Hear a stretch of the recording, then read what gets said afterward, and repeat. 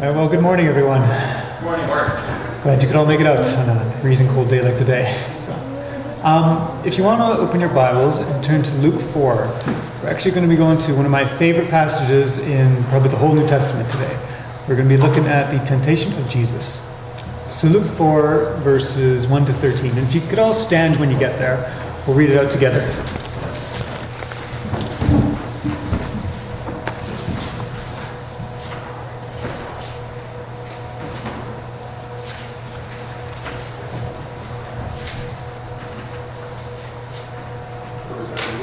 Luke 4, verses 1 to 13. Yeah.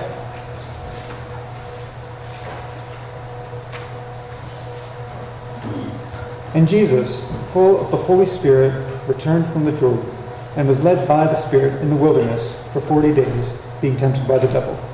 And he ate nothing during those days. And when they were ended, he was hungry. The devil said to him, "If you are the Son of God, command this stone to become bread." And Jesus answered him, "It is written, man shall not live by bread alone."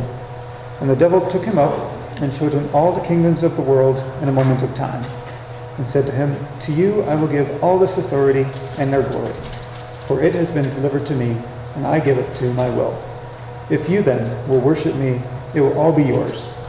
And Jesus answered him, "It is written, you shall worship the Lord your God, and him only shall you serve." And he took him to Jerusalem, and set him on the pinnacle of the temple, and said to him, "If you are the Son of God, throw yourself down from here. For it is written, he will command his angels concerning you, to guard you, and on their hands they will bear you up, lest you strike your foot against a stone." And Jesus answered him, "It is said, you shall not put the Lord your God to the test." And when the devil had ended every temptation, he departed from him until an opportune time. Let's pray.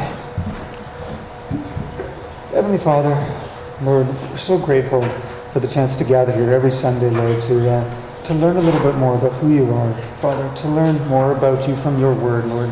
And I pray this morning, Father, that you would soften our hearts, Lord, and help us to understand what it is that you want us to learn from this passage here, Father.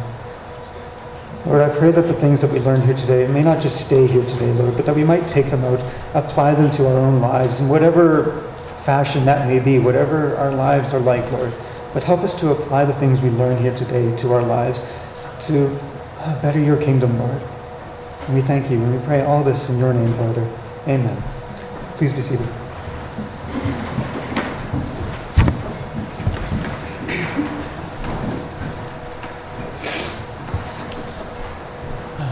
Alrighty. Well, Jesus here in chapter 4 is pretty much just starting his ministry. And it's kind of interesting. Can everyone hear me? We're all good? It's kind of interesting that he starts it out this way. Because if you look back at chapter 3, it actually could have started very differently. So turn back a page with me, chapter 3. Now, this is the story of Jesus' baptism, and I'm assuming we all know it pretty well. So I'm not going to go through the whole thing. But if you look at verse 7, it says that crowds came out to be baptized by him. So there's a lot of people here, right? And John is getting them all super excited about this coming Christ. So much so that in verse 16, if you take a look there, he has to tell the people that he himself isn't that Christ. Right? And then when Jesus does show up on scene, the people here see him get baptized. And in verses 21 and 22, it says that the heavens opened up, the Spirit fell on him like a dove, and a voice came from heaven saying that he was the beloved Son. So after all that, it's really hard to imagine. It would have taken much more to convince these people that Jesus is that Christ. Because, they were already excited about Christ coming. And then when he came, there was a couple of supernatural events that happened that were directed at Jesus. And then a voice came from heaven saying that Jesus was the Son. So Jesus probably could have got a huge following right then and there if he really wanted to. But as we see in our text, chapter 4, that's not what happened. Jesus took off to the wilderness for a month and a half. It seems like the most backwards thing he could have possibly done. It's like he's abandoning all these potential followers. It leaves you wondering why. But I am hoping that as we dive into our passage today, it'll shed a little bit of more light on that. So now back to our passage. Verse 2 says that Jesus was in the wilderness, or desert, if your translations say that, that's fine. And he was there a whole 40 days, and he didn't eat a thing during that time. Now that doesn't seem very fun on its own, but add to the fact that he was also being tempted by the devil for those 40 days. Every single day, nonstop. I used to think, myself, that it was just these 3 temptations he faced. But if you really look closer at the text, it says for 40 days he was tempted by the devil. So this was no vacation. This wasn't a sabbatical. This was a grueling 40 days. It was maybe the second hardest thing Jesus has ever had to face next to the cross. And Satan is taking every opportunity to try and break Jesus' will. He's constantly at him, trying to get Jesus to give in to all these temptations.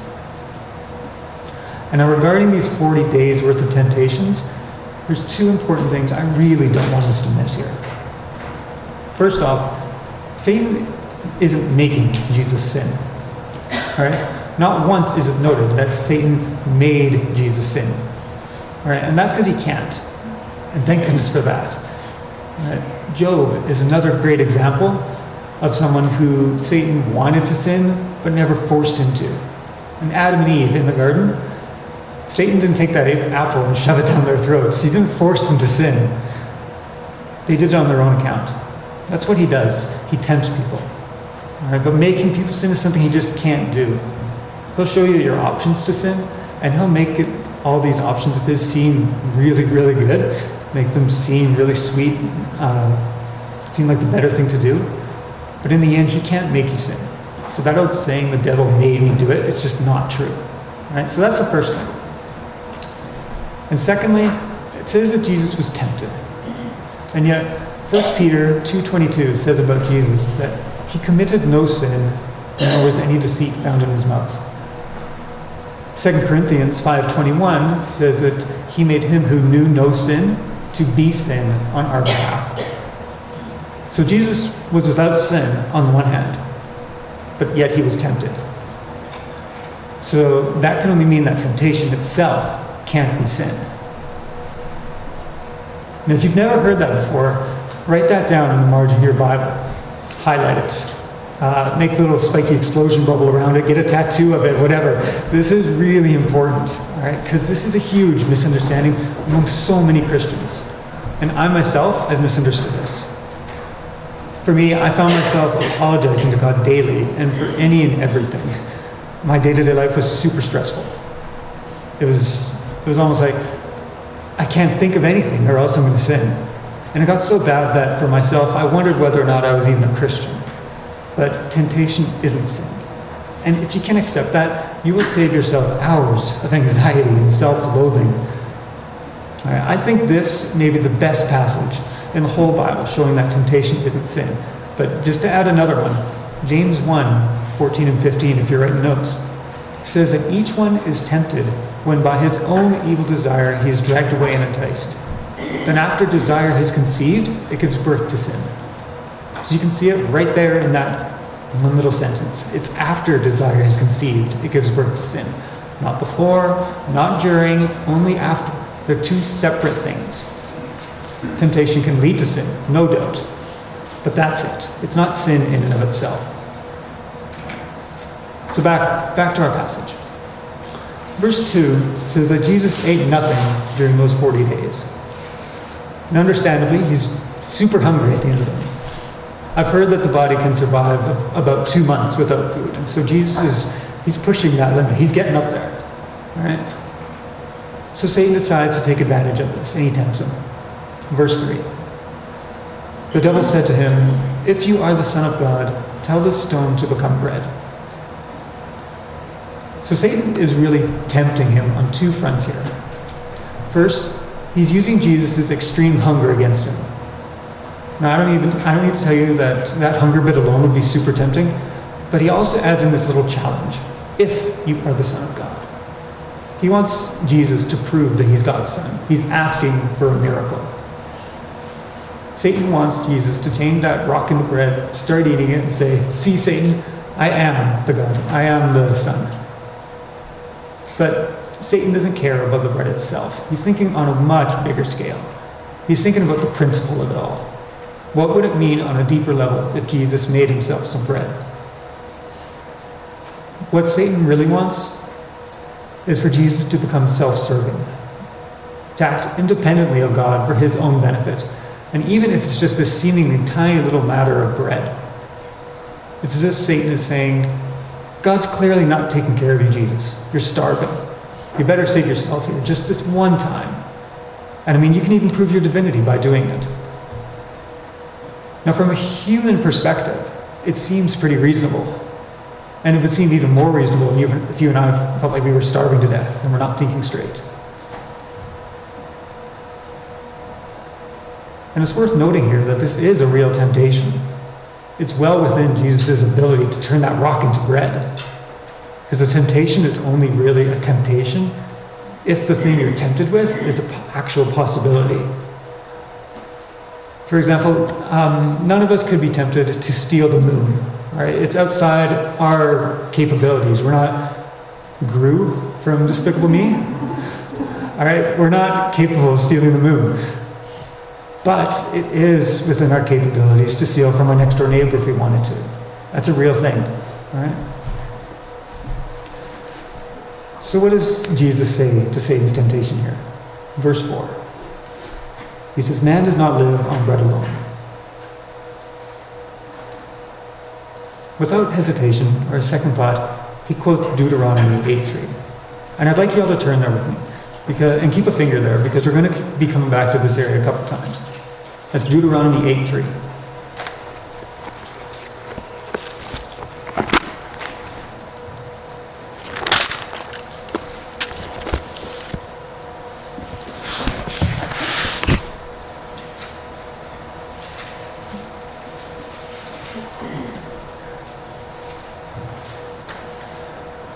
It says, and he humbled you and let you hunger and fed you with manna, which you did not know, nor your fathers know, that he might make you know that man lives not on bread alone, but man lives by every word that comes from the mouth of the Lord.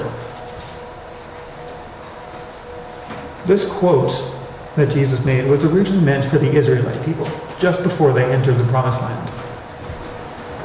And if you stop to think for a second, it's pretty easy to see how what Jesus is going through here really mirrors what the Israelites went through. They were in the wilderness for 40 years, Jesus is in the wilderness for 40 days, and they both faced hunger.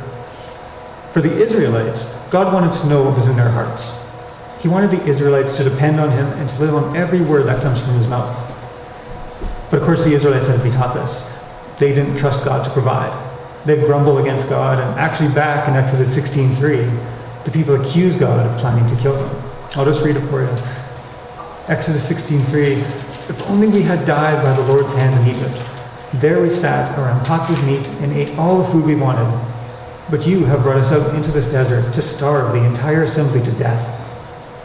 So they actually accused God of planning to kill them all by starvation. It's kind of ridiculous. But Jesus, on the other hand, as he's going through the same intense hunger, he doesn't grumble at all against God. He also shows full well what's in his heart. But for him, it's that he shows that he lives on every word of God. The Spirit led him out here just as God led the Israelites out of Egypt. But unlike the Israelites, Jesus actually trusts God. Though it's in his power to turn that stone into bread, he's not going to succumb to that temptation and become independent of him. He's not going to become self-serving. Jesus himself says in John 6:38 that he's come down from heaven not to do his own will, but the will of him who sent him. So Jesus is fully dependent on the Father and trusts him enough to get him through this. So I imagine Satan's response being something like, oh, dang it, that didn't work. So he tries again in verse 5. Verse 5 says, the devil led him up to a high place and showed him in an instant all the kingdoms of the world. Now we're not sure what this is, if it's a mountaintop or on top of a cloud, or we don't know what this is, but that's not really important. What's important is that Jesus is able to see all the powers and kingdoms of the entire world. And Satan tells him, I'll give them all to you, every single one, all their power, all their glory. And he can do this, When Satan says it's been delivered to me and I give it to whom I will, he's not lying. Right? 1 John 5:19 says, "We know that we are the children of God," and this is key, "and that the whole world is in the control of the evil one." So Satan's not lying here. The world is his, and he can do with it what he wants, and he can even give it away if that's his will. And the only thing he asks for in return is that Jesus worship him. Now that's tempting. If you or I could be king of the world, just think of all we can do. We could fight for equality, fight for peace, fight against starvation. But for Jesus, it would mean so much more. Because it would mean that Jesus would have us. We would all be in relationship with him. And so he would have to spend the next 3 years on earth going through all the hardships that we know he's going to be facing. Hardships like ridicule, abandonment, threats on his life. Hardships like scourging and death on a cross. Just let that sink in for a moment. Jesus wouldn't have to die on the cross anymore if we were all his. The war of the flesh would be over. That's tempting. You know the Garden of Gethsemane? You remember what happened there? Luke 22:42 says, "Father, if you are willing, take this cup from me. Yet not my will, but yours be done." And then verse 44 says, "Being in anguish, he prayed more earnestly, and his sweat was like drops of blood falling to the ground." Jesus really did not want to go through this whole cross business. And Satan is offering him an early way out. And all he's got to do is get on his knees and bow down to him. But what would that mean? The implications would be quite staggering, to say the least, because it would no longer be us being saved and cleansed from our sins, or us being brought up to and meeting God's standards to spend eternity with him. Kent Hughes, a professor of theology in the States, says that it would be a shallow, fleeting, political salvation instead of a soul salvation, because there would be no atonement and our sin would not be dealt with. And I think that's true. Because it would mean Jesus, the Son of God, permanently, morally, lowering himself to our level. Jesus, as God the Son himself, would become sinful. And the Godhead itself would become corrupt. And if that were to happen, nothing could cleanse us or him of sin. In a real sense, Satan would have won. Even though Satan would have given up the whole earth and all his control and all his power, he would have won. So what does Jesus say to this? Verse 8. "It is written, worship the Lord your God and serve him only." Jesus, again, quotes scripture, and he basically says, no way. He's not going to bow down to Satan. Even if it means he'll be killed by the Israelites in the end, that doesn't matter. Because it is far better to worship God as God and suffer than to worship an idol and get the easy way out. And this quote, it comes from roughly the same spot as the first one, Deuteronomy 6, verse 13. So I'm going to flip back there. I'll read verses 12 to 13 though for a bit of context. Deuteronomy 6, 12 to 13. "Be careful that you do not forget the Lord who brought you out of Egypt, out of the land of slavery. Fear the Lord your God, serve him only, and take your oaths in his name." The Israelites in the wilderness, they had to be warned not to serve other gods. And they needed this reminder warning, because they were prone to toss God aside. If you remember the golden calves of Exodus 32, they had already gone after gods once, false gods. They had already abandoned him. And we know that they would again. They'd worship Baal, Molech, the queen of heaven, and who knows what else. The Israelites eventually went so far in their idol worship that they actually got exiled to Assyria and to Babylon. So again, the Israelites have failed God once already, and they would again. But Jesus hasn't. Jesus values his perfect relationship with God the Father more than he does saving his own skin. So Satan's failed twice here now to tempt Jesus, but he's got one more temptation. He's persistent. If anything, you got to remember that. And this last temptation he gives is a little different than the first two. He's seen Jesus use scripture against him twice. So maybe he thinks to himself, you know what, maybe I'll give it a try. So verse 9. the devil led him to Jerusalem and had him stand on the highest point of the temple. If you are the Son of God, he says, throw yourself down from here. And by the way, that's really high up. I've heard everything from 150 to 300 feet, depending on what you consider the top of the temple. But the point is, if you throw yourself down, you're not getting back up. You're splat. All right? But Satan brings him up here, and he issues the same challenge that he did in that first temptation. If you are the Son of God. So again, Satan's trying to make Jesus prove his sonship. But as we'll see in the next couple of verses, this time, it's actually so that Jesus can prove God keeps his word. Verses 10 to 11. For it is written, he will command his angels concerning you, to guard you carefully. They will lift you up in their hands so that you will not strike your foot against a stone. The first two temptations tested Jesus and his character. But this one here is aimed at testing God through Jesus. It's as if Satan were to say, so Jesus, if you throw yourself down here, God says he's going to rescue you. But talk is cheap. I want to see proof that he's trustworthy. And if God says he'll do this for the average Joe, well then of course he'd do it for you if you're his son. And Satan didn't make these verses up. They come from Psalm 91. They actually exist. So now, like all of the other temptations, on the surface, this one seems like a pretty good idea. If it were me in Jesus' shoes there, I'd think, I gotta jump. I gotta protect God's integrity. But what does Jesus say? Well, big surprise, for the third time, he quotes another scripture. Verse 12. It is written, do not put the Lord your God to the test.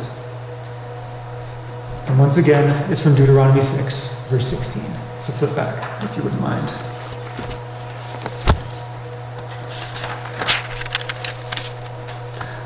Verse 16 says, do not test the Lord your God as you did at Massah. Well, now, what happened at Massah? Well, it's the water from the rock story. In Exodus 17, the Israelites are thirsty from wandering the wilderness, and they grumble about it. And God eventually gives them their water, but this is what Moses has to say to them at the end of the whole incident. He called the name of that place Massah and Meribah, because of the quarreling of the people of Israel, and because they tested the Lord by saying, is the Lord among us or not?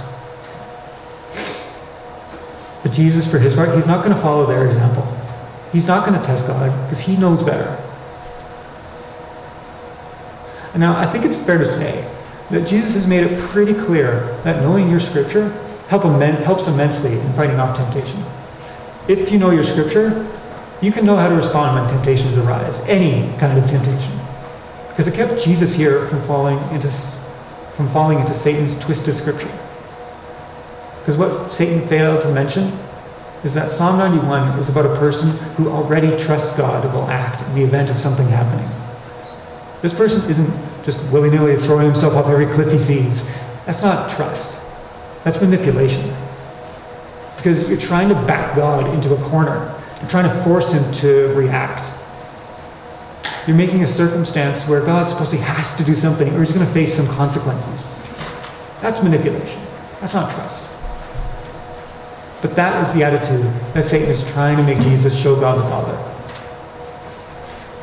But Jesus knew what Psalm 91 was about, and he knew from Deuteronomy 6:16 not to test God, just trust him. And that kept him from falling into sin. So from verse 13, we can see now Satan's done. When the devil had finished all this tempting, he left him until an opportune time. But we still haven't really understood now why all this happened in the first place. Why did Jesus go through this? Why suffer so greatly and in such a way that it mimicked the Israelites? Well, I think the answer lies most clearly actually in the book of Hebrews.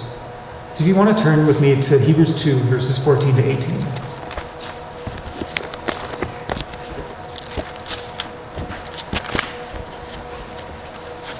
Hebrews 2, verses 14 to 18.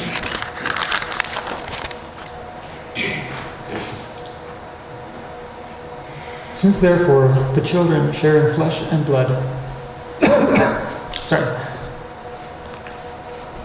not verses 14 to 18. Where am I? Lost my place.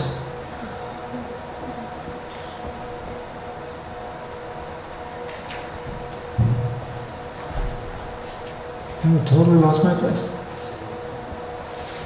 Okay, sorry. Verses 17 to 18. It says, "Therefore he had to be made like his brothers in every respect, so that he might become a merciful and faithful high priest in the service of God, to make propitiation for the sins of the people. For because he himself has suffered when tempted, he is able to help those who are being tempted." And then take a look at 4:15. It says, "For we do not have a high priest who is unable to sympathize with our weaknesses, but we have one who has been tempted in every way, just as we are, yet was without sin." So all of a sudden, Jesus has become relatable to the Israelites. But I'd say he's also become relatable to us. Nobody in this room can say that they have never idolized something in their life, be it money, power, recognition, beauty, whatever. Right? We've all put something ahead of God at one point in time or another. And nobody can say that they haven't grumbled at God or thought to test him. We've all been tempted, just as Jesus has. I mean, he was tempted in 40 days straight, and in every way just as we are. Right? There's nothing you can say, Jesus won't understand what I'm going through, or Jesus wouldn't get it, because he's gone through every temptation we face. And the only difference is that he came out blameless. Because he didn't come to earth in human form, but just walk around impervious to all the hardships we face. Because that's not really being human. And Jesus wouldn't be able to help us in our temptations if he hadn't gone through them too. So Jesus did this so he might develop the strongest possible relationships with us that he could. He left those people back with John the Baptist so he might come back relatable and develop an even better relationship with him. And he's also set the bar for us. He's proven that we can resist temptation, you and I. Because if Jesus, with all his godly powers handicapped, could face temptation like a human and not sin, then there's no reason why we can't too. And he's even shown us how. By using Scripture. By knowing your Bible through and through. Because this month and a half Jesus went through, it was hard. But it's done more for humanity than I think we realize. Jesus, God the Son, has become relatable because he's done it in such a way that hasn't diminished his rightful claim as God. And that's so hard to fully understand. So hard to wrap our minds around. But we all ought to be super grateful that he came and went through all this. I hope it's made it a little understandable why I really like this passage. For me, I've kind of thought of this passage now as like the piñata of Scripture. It's full of goodies, full of good lessons. All right? And I think you can probably get a couple dozen, but I selected just 4 that I think are really key. So lesson number 1, Satan can't make us sin, though he can tempt us. But even temptation isn't sin until we actively engage in the sinful act. That's Luke 4:2 and James 1:14 to 15 for cross references. And I'll say it again. Satan can't make us sin, though he can tempt us. But even temptation isn't sin until we actively engage in the sinful act. Luke 4:2 and James 1:14 to 15 for cross references. Just because I look at my neighbor's car, I'm like, man, that's a really nice car. Wish I could drive one. That doesn't mean I've sinned. If I go ahead and I swipe his keys and I take it for a joyride, then I've done something wrong. Then I've sinned. But being tempted, that's normal. That's just a part of being fleshy. That's part of the fallen world. Lesson number 2. Memorization of Scripture in its proper context is of tremendous value in withstanding Satan's temptations. And you can get cross-references from Luke 4, verses 4, 8, and 10 to 12. Memorization of Scripture in its proper context is of tremendous value in withstanding Satan's temptations. Luke 4, verses 4, 8, 10, and 12 for cross-references. Because Satan knew his Scripture here.